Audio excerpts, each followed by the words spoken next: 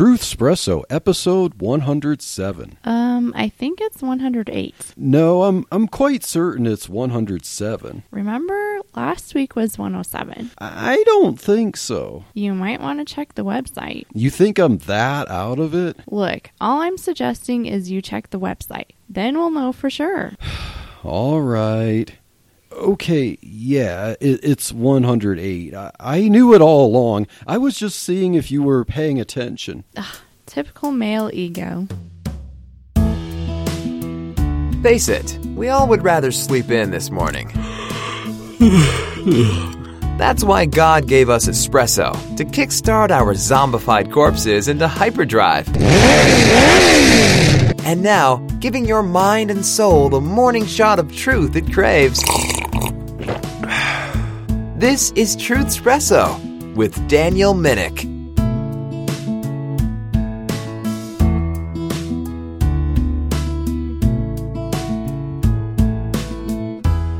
Hi, Truth Espresso fans. This is Chelsea Minnick, guest hosting for now. And we are going to talk about... Sweetheart, what are you doing? I'm starting the episode. And why would you do a thing like that? Because you weren't ready. And just what gave you that impression? You were busy looking at your phone. Maybe I was glancing at my notes. Ever think of that? I would hardly describe the way your face was glued to your phone like that as glancing. Well, maybe you need to get your eyes checked, dear. Are you saying I'm blind? If the shoe fits. I guess your blind wife wouldn't be finding a shoe to fit, now would she? We're not exactly off to a good start with this episode, are we, sweetheart?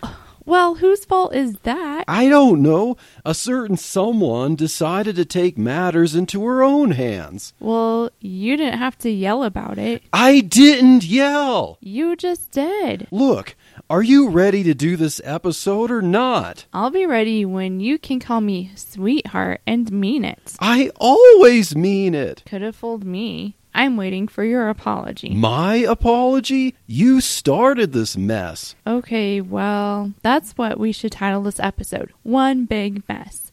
I think we're done here. Well, I guess we could finally agree on something. Otherwise, you never agree on anything. I always agree with you. You just disagreed with me. I did not. Yes, you did. Well, hello there, Truth Espresso fans. This is Daniel Minnick, and don't worry, this episode is not just one big mess. I hope you enjoyed our little skit there for the introduction, because this episode is about conflict resolution. And so to just set the background for what this episode was going to be about, we decided to have a little skit there about conflict to show some examples of conflicts, and then to give some tips about how to resolve a conflict. And here to discuss conflict resolution is my sweet, and I really do mean that, my sweet wife, Chelsea. And so, sweetheart, welcome back to Truth Espresso. Thanks. Although I think that was kind of a harsh beginning. Oh. Yeah, just so everyone knows, we were not angry at each other in any way. I scripted that out and we acted it out just to show an example of a conflict. So what are some good tips that we can share with our listeners today about resolving conflicts, especially in marriage? Yes, and definitely with society today, marriage is a big epicenter of conflict, and conflict definitely involves a lot of negativity. There's a lot of negative energy thrown between two parties, and sometimes they might introduce other parties into that equation. And as conflict is an event based entirely on negativity, let's talk about what not to do when it comes to conflicts. As we're focused on conflict resolution, if a conflict ever comes up in marriage, what are some things that we could try to avoid? What are some things that we should not do? yes, sometimes you can't avoid a conflict in marriage, but a conflict does not necessarily have to be a huge endeavor in negativity with hurling insults and a big old fight between two people who otherwise are supposed to love each other. So, what not to do when it comes to a conflict in marriage? And I have a list of 4 things that we should never do when it comes to a conflict so that a conflict in marriage can be resolved appropriately in the most civil fashion, the most God-honoring way, and the most marriage-devoted fashion. And number 1 on what never to do: never cut down. I know that if there is a huge disagreement in ideas trying to win a conflict, often there is the temptation to win by hook or by crook, and this is by hurling insults, ad hominems, otherwise cutting down your spouse who has now possibly become your opponent in the conflict. And so, as a married couple, first of all, we should not think of our spouse as an opponent. And so if we think about that, we can strive not to cut each other down. Let's avoid the insults and the ad hominems. There might be that temptation, but if you're going to have something like that, something very negative, which doesn't help in solving the issue at hand, just throwing insults, that's a very unloving thing to do between two people who said, "I do," in the marriage vows. And so if you feel that coming on, bite your tongue if you have to. What do you think, sweetheart? Yes, I agree that this is a great point to talk about in conflict resolution, is never cutting down your spouse. I think the Bible tells us that we're supposed to build each other up, encourage each other. So this would actually be going against what God's word says. And I remember, I'm not sure if I read it in a book or heard it somewhere, but I remember that it was recommended if there is a conflict between you and your spouse that you should never start with your sentence saying you are or you do, because that's very accusatory. And I think that just sets the tone for the negativity and putting that other person on defense right away. So like you said, kind of making your spouse that opponent. Yes. So if you aren't being accusatory or cutting them down by saying, you are whatever, fill in the blank, I think that kind of prevents having that potential for negativity and cutting your spouse down. I think that Colossians 3:19, where it says, "Husbands, love your wives and be not bitter against them." And just kind of thinking of the word bitter, like that you don't want to have that bitter taste, that negativity like you mentioned, and that insult there. That's something that just doesn't sit right with you and in your marriage. So getting rid of that bitterness between the two of you and only speaking words that are, again, comforting or building each other up, even in the midst of conflict. And I know you mentioned like conflict can sometimes be unavoidable. We're fallen, sinful people. There is going to be conflict. And for people potentially going to get married or people that are newlyweds and you think that you'll never fight, that is a dream, a fairy tale, a fantasy. It's not a reality. It's not a healthy perspective of your relationship, because you got two sinners that are coming together. There's going to be conflict, and that's fine. Conflict actually can help you draw closer together. And I know it's kind of a weird thing to say, but I kind of like it when we don't agree on something and we talk it out, because I'm learning more, you're learning more, we're learning how to communicate, we're drawing closer together. And it takes a lot of work to be able to have those differences and still be respectful of each other. But I think it comes easier when you always think that it's because I love this person that I am going to respect them, and I want to learn what they say and learn what their viewpoint is. And I think it's something like that can be beautiful if it's handled appropriately. Definitely. Great thoughts there, sweetheart, and I don't have any conflict with that. You better not. Wait, you brought up the first verse? I can't believe you did. Oh, no. Not this again. Just kidding.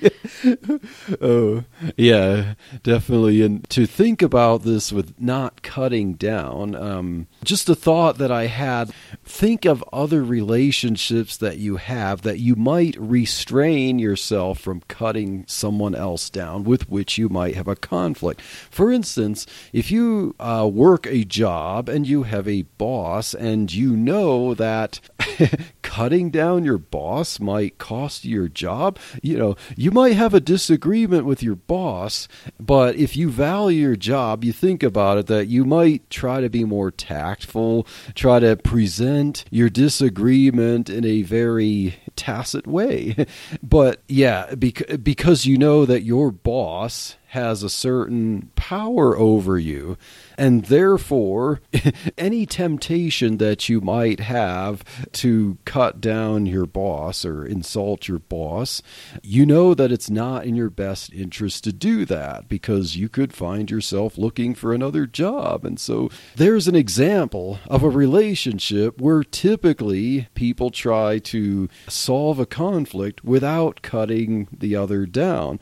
Now, that's an example to show that it can be done, but then to show, wait, how much more should we think this way when it comes to marriage? Like, we shouldn't just hold our tongue because someone higher up or someone who has power over us could do something to us if we throw insults. Marriage is a partnership. It's a team, as we've mentioned before. And so, yeah, both of you are equal in God's eyes. And with that being said, out of love, if you're going to resolve a conflict with your spouse, don't overpower your spouse by hurling insults.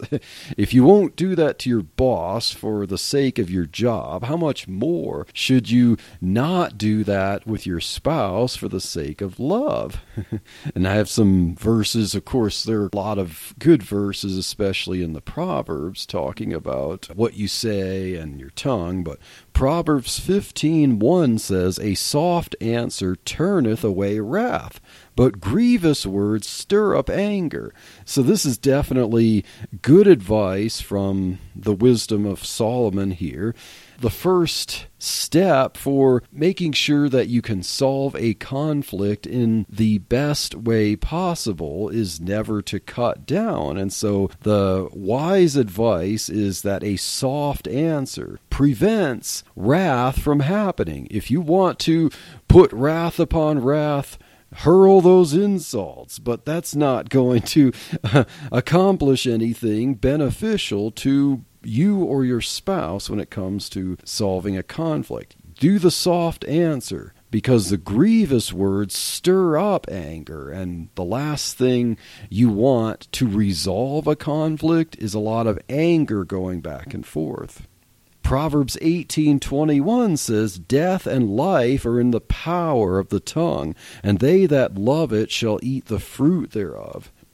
It sounds like we sometimes don't realize just how powerful our words can be.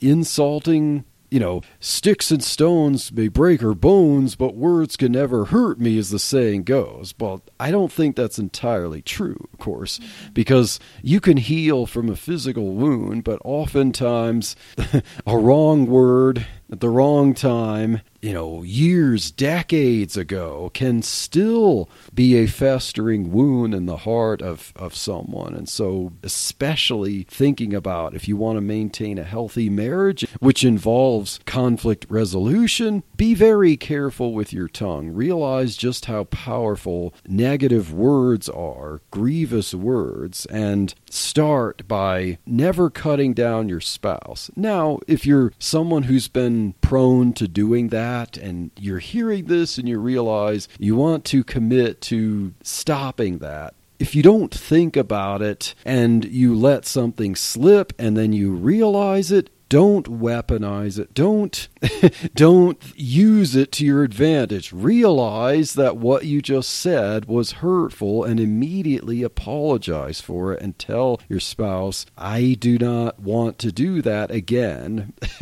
Please help me with this. I don't like doing this. I'm sorry that slipped out. I don't mean that, and I'm trying never to do that again. And don't build on it. Work on not cutting down. Pledge not to do it, and if you slip up, apologize. That will go a long way. And just kind of reflecting on our little skit earlier, just a couple of things that we mentioned in that argument scenario that would be considered like cutting down is when, I make the comment, typical male ego. Yes. That can be cutting down my husband. That's not building him up. That's saying something negative. Overgeneralizations. Yeah. And also looking at, when you're trying to say that I need to get my eyes checked. Yeah. So, and, I respond, are you saying I'm blind? So Yeah. you had quite a few jabs there. Yikes. I have an imagination there, huh? And, if the shoe fits, like things like that. I mean, sometimes it's hard to think in the moment, like, oh, that was a jab or that was a negative thought. But I mean, since we have a script, we can look back at it and say, oh, that was not nice or this was negative. But just kind of trying to keep in tune with what you're saying and how you're saying it. And I really liked how you said, if you do make the mistake of saying something, just having that humility to apologize and say, oh my goodness, I didn't mean to say that. And I'm so sorry. Will you forgive me? And just recognizing it, working on it. So the point being, if you're just listening to this and you've been someone who cuts down or insults your spouse, now is the time to stop. And I'm not saying you can immediately never cut down again. If you're so used to it, something might come up and you might slip out. But so the point there is you're trying to avoid that. And if it does slip out, don't use it. Apologize for it. Yeah, and try to avoid things like you always or you never, those overgeneralization things, because even though overgeneralizations can easily be interpreted as, well, yeah, that's intended to be an exaggeration, it's still insulting and cutting down because your spouse is always going to be thinking of exceptions to that overgeneralization. And so, yes, as you mentioned, sweetheart, it puts your spouse on the defensive there. And to resolve a conflict, you don't want your spouse on defensive because then things just get more heated from there. And I think that your last point there kind of seems to tie in with our next point. Oh, yes. Number 2. Okay. Never weaponize weaknesses and basically not bringing up past events. Mm-hmm. So when you, like in our mock situation again, when you said, like, you never agree with me. Yes. Just avoiding bringing up things that you may have resolved in the past and apologize for. You don't want to resurface those again. And sometimes it will be like years ago that something happened and you bring it up again. And that is not what the Bible tells us to do when we're handling conflict. And I think you had a few points with that as well in a Bible verse. Yeah, because it's almost like, I guess I didn't have the verse listed, but it's as far as the east is from the west, so have I. What, am I blind or something? I did have it listed. Somehow, I did not notice that it was there. Psalm 103, verse 12 says, as far as the east is from the west, so far hath he removed our transgressions from us. So just what exactly does that have to do with this point? Well, we are created in the image of God, and we should reflect the justice and mercy and grace of God. And as God removes, as he is forgiven sins, he removes them as far as the east is from the west. So basically, it's once something has been forgiven and it's in the past, God would not bring it up again. And so that ideal there should be something that we as a couple should strive for. And bringing up past events to weaponize them against your spouse does not reflect the way God treats our past sins that we've been forgiven. So, for example, like, oh, you want to talk about X? Well, 10 years ago, remember when you did this and you said this, and and because you said this, I have the right to do this, and oh, I can't believe you brought that up from 10 years ago. Well, you didn't understand what I meant then, and so I'm going to explain that now from 10 years ago. And by the way, husbands, this is not something that you can win against your wives with bringing up past events, because most likely your wife has a better memory of past things that you've done than you do of things she's done. So, but the point is, don't weaponize past events. Don't make your spouse wallow in the mire of things that were hurtful, and maybe your spouse did something or said something that he or she regrets or something like that, and don't make them relive the past. The Apostle Paul says, forgetting those things which are behind and reaching forth into those things which are before. That's the way we should view marriage. We're always striving together to move forward, not bringing up the past to hurt each other, not weaponizing past events, because past events can be some of the most hurtful things to your spouse. I think kind of going along with some of our sports analogies that we're not making our spouse an opponent, but when you're bringing up past events and weaponizing those even, it's kind of like keeping score of, okay, well, he said this to me and I'm not going to address it now, but if something happens again, then I'm going to bring it up. Well, if it wasn't really meant to be brought up before, or you didn't bring it up before, you need to move on and not keep having this long scorecard of wrongs and negative things that have gone on. I think that it's almost like you're building up a case against your spouse. Yes. And again, that's not the way to approach conflict or something that maybe does need to be addressed. And I think that it's important to talk with your spouse about, like early in your marriage, about having agreements for, okay, when a conflict comes up, these are kind of the rules for handling it. We're going to agree to not bring up past things. We're going to agree to not cut each other down. And just having that in place kind of helps you be on the same page, and then you can say, oh, wait, that was in the past. Remember, we agreed that we're not going to bring up past situations. And Yes. I just think that kind of helps you have some sort of boundary put in place there to keep you focused on how can we work on this together and grow from this. Definitely, sweetheart. And it's like bringing up past events, especially if you repeat them, past faults. It's like telling your spouse, you're just a miserable failure and you can never overcome this. All you can do is fail.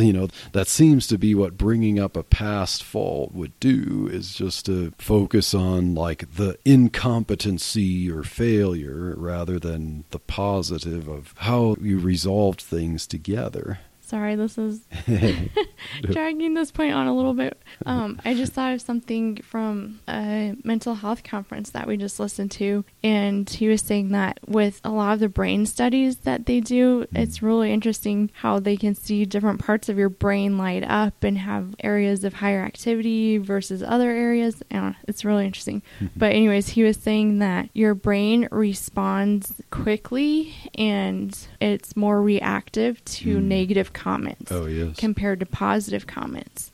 So for one positive comment and you get a negative comment, the negative comment will actually bring you down a little bit further.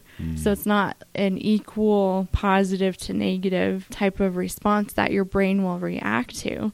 I just thought that was so interesting because I think for me that just helps me think of, okay, how do I respond as a parent to my kids? How do I respond as a spouse to my husband?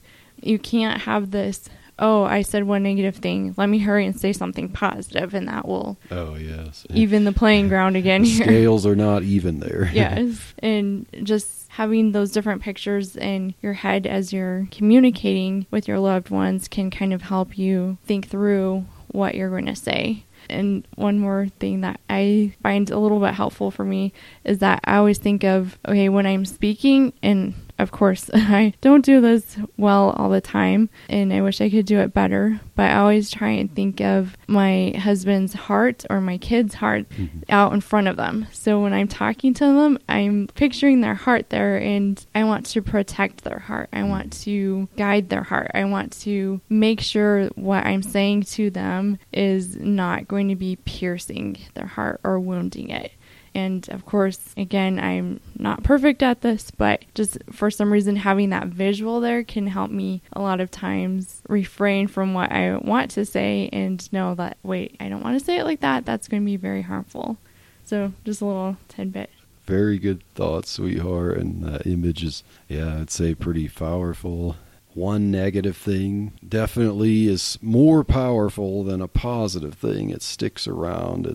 So how much more important is it to remove past things?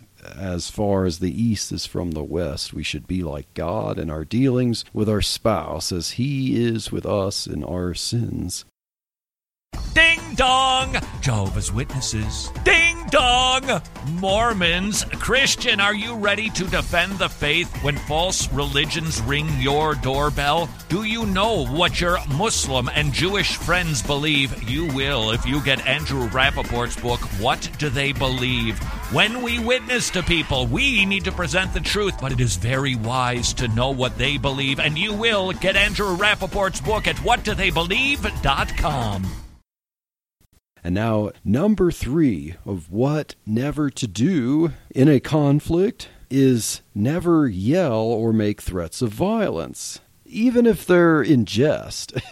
Now, this seems like it's a pretty simple concept, but I think it's all too common in couples to yell at each other. And even as the first point, we had Proverbs 15:1, a soft answer, soft not only in words, but in tone.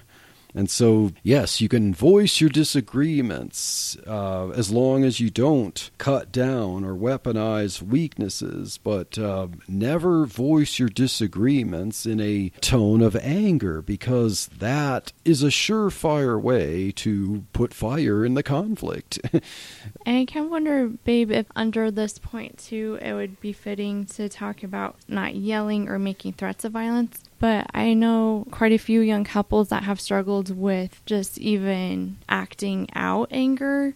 So not necessarily violence towards their partner, but for example, I know a young couple that when they got into a huge argument, the wife actually took the basket of laundry and threw it off the balcony apartment all over the parking lot out of defiance towards her husband. And, I've heard of different things like that where people will not take their anger out necessarily violently towards their spouse, but they still are acting violently and like throwing something or slamming something. I just think that the threat of violence kind of entails all of that. So not like slamming your fists on the table or slamming doors, stomping. If you're practicing that, at what point could that barrier cross where it is an actual person that you're hitting or throwing things at? So I think that just having that maturity about you to have that restraint and be like, okay, wait, I'm not going to be that angry where I have to actually physically throw something or physically hit something, even though you might think it's okay because it's not my spouse, but you're still practicing that act of anger and taking it out on something. Yeah. So it's like a thought about this type of situation here. So if one spouse expresses anger in tone, yelling or threats of violence, and then the other one responds fearfully and just kind of buckles down, then what has just happened? Has the conflict been resolved? No, one person just shot the conflict down and ended it without resolving it. It just ends it with fear and disillusionment and so on. So that's not the way to resolve the conflict. Now, another situation where both spouses are yelling at each other. Does that sound like it's going to resolve the conflict? So in any case, anger, whether from one or both, is not going to resolve, and I want to emphasize the word resolve. Merely putting an abrupt end to a conflict doesn't resolve it. It might seem like one side has claimed victory by silencing the other one, but that's not resolution there. That's intimidation. And that definitely doesn't seem like the way a marriage should function when it comes to disagreements. And now, finally, number 4, what never to do in a conflict is never to force ultimatums. So that might accompany number 3 about yelling and making threats of violence or so on, because normally people are not civil and calm when they talk about things like threats of divorce or but the idea here is either one or both are trying to intimidate the other one into ending the conflict by forcing an undesirable deal, if you will. Don't use fear to pressure your spouse into crying uncle. Don't say like, you have to do this and then I'll do this, or threaten like, if you don't stop whatever, or if you don't do things my way here, I'm going to do X. And X is a really horrible thing that you know scares your spouse into submission. So remove the word divorce from your vocabulary. If you're committed to a healthy marriage, you don't just throw around the word divorce, even like a joke. You know, your spouse needs to know that you don't have that on your mind in your marriage. Now, of course, we'll have an episode later on when we talk about what are the situations that justify divorce, but it's not a disagreement here. You don't threaten your spouse by saying, you know, you're getting us closer to divorce. You know, why don't I just divorce you? Or something that hints at, he's threatening to leave or divorce if I don't cave into the pressure and do things his way or her way. Don't force ultimatums that might bring an abrupt end to the conflict, but it didn't resolve it. I had a couple of verses that kind of go with point 3 and 4. Okay. So Proverbs 14:17, it says, "He that is soon angry dealeth foolishly, and a man of wicked devices is hated." So I just think that's interesting that when you're acting out of anger, you actually act foolishly. And you, like ultimatums. Yes. And you say things that you shouldn't, or you don't really have that thought process behind what you're saying. And then Proverbs 21:19, which is a little bit humorous too. "It is better to dwell in the wilderness than with a contentious and an angry woman." So, or man, but yeah. Yes. So an angry person is not fun or peaceful to actually even live with. So just kind of thinking about your response, like if you're going to be an angry person, then you're not going to be fun to live with. And yes. I just think that, these verses should be always in the forefront of our minds when we're interacting with our spouse, to think about, okay, these have long-term consequences, and we want the best for our marriage. We want the best for our spouse. We want the best for our children. And these verses tell us how we can do that. Yes, we are. The home should be a place where you feel security. if you're a spouse, you shouldn't feel safer and more at peace when you're away from your spouse, away out of the home there, and you should be able to come home and not feel like, oh no, now I have to be around that angry person again.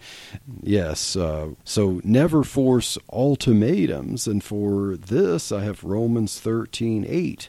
Owe no man anything but to love one another, for he that loveth another hath fulfilled the law.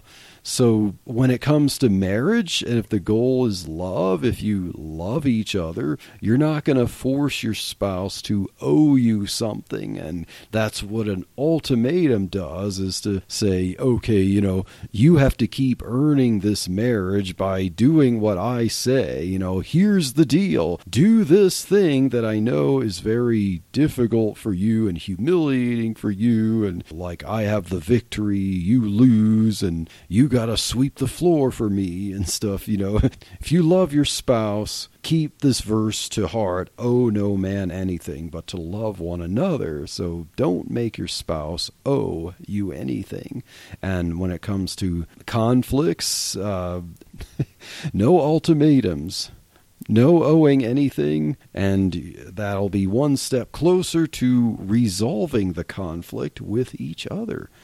And so that was 4 what never to do's when it comes to conflicts in marriage. So we hope you enjoyed this episode of Truthspresso, and stay tuned for the next episode of Truthspresso when we continue this topic of conflict resolution and actually talk about tips to resolve conflicts in marriage.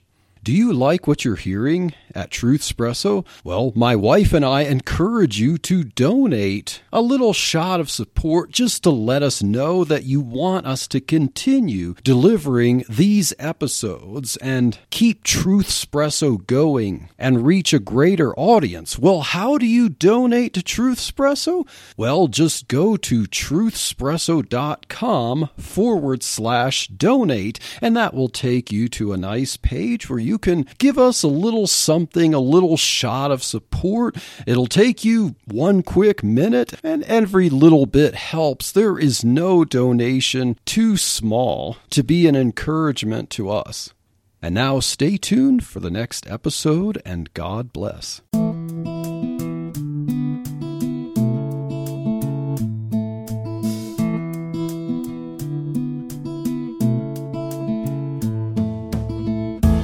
Thank you for waking up with Truthspresso. Good morning, and God bless your day. Hey friends, Daniel Minnick here again. If you liked waking up to this episode of Truthspresso, I would really appreciate it if you would rate it on Apple Podcasts, Stitcher, or whatever application you use to listen to Truthspresso.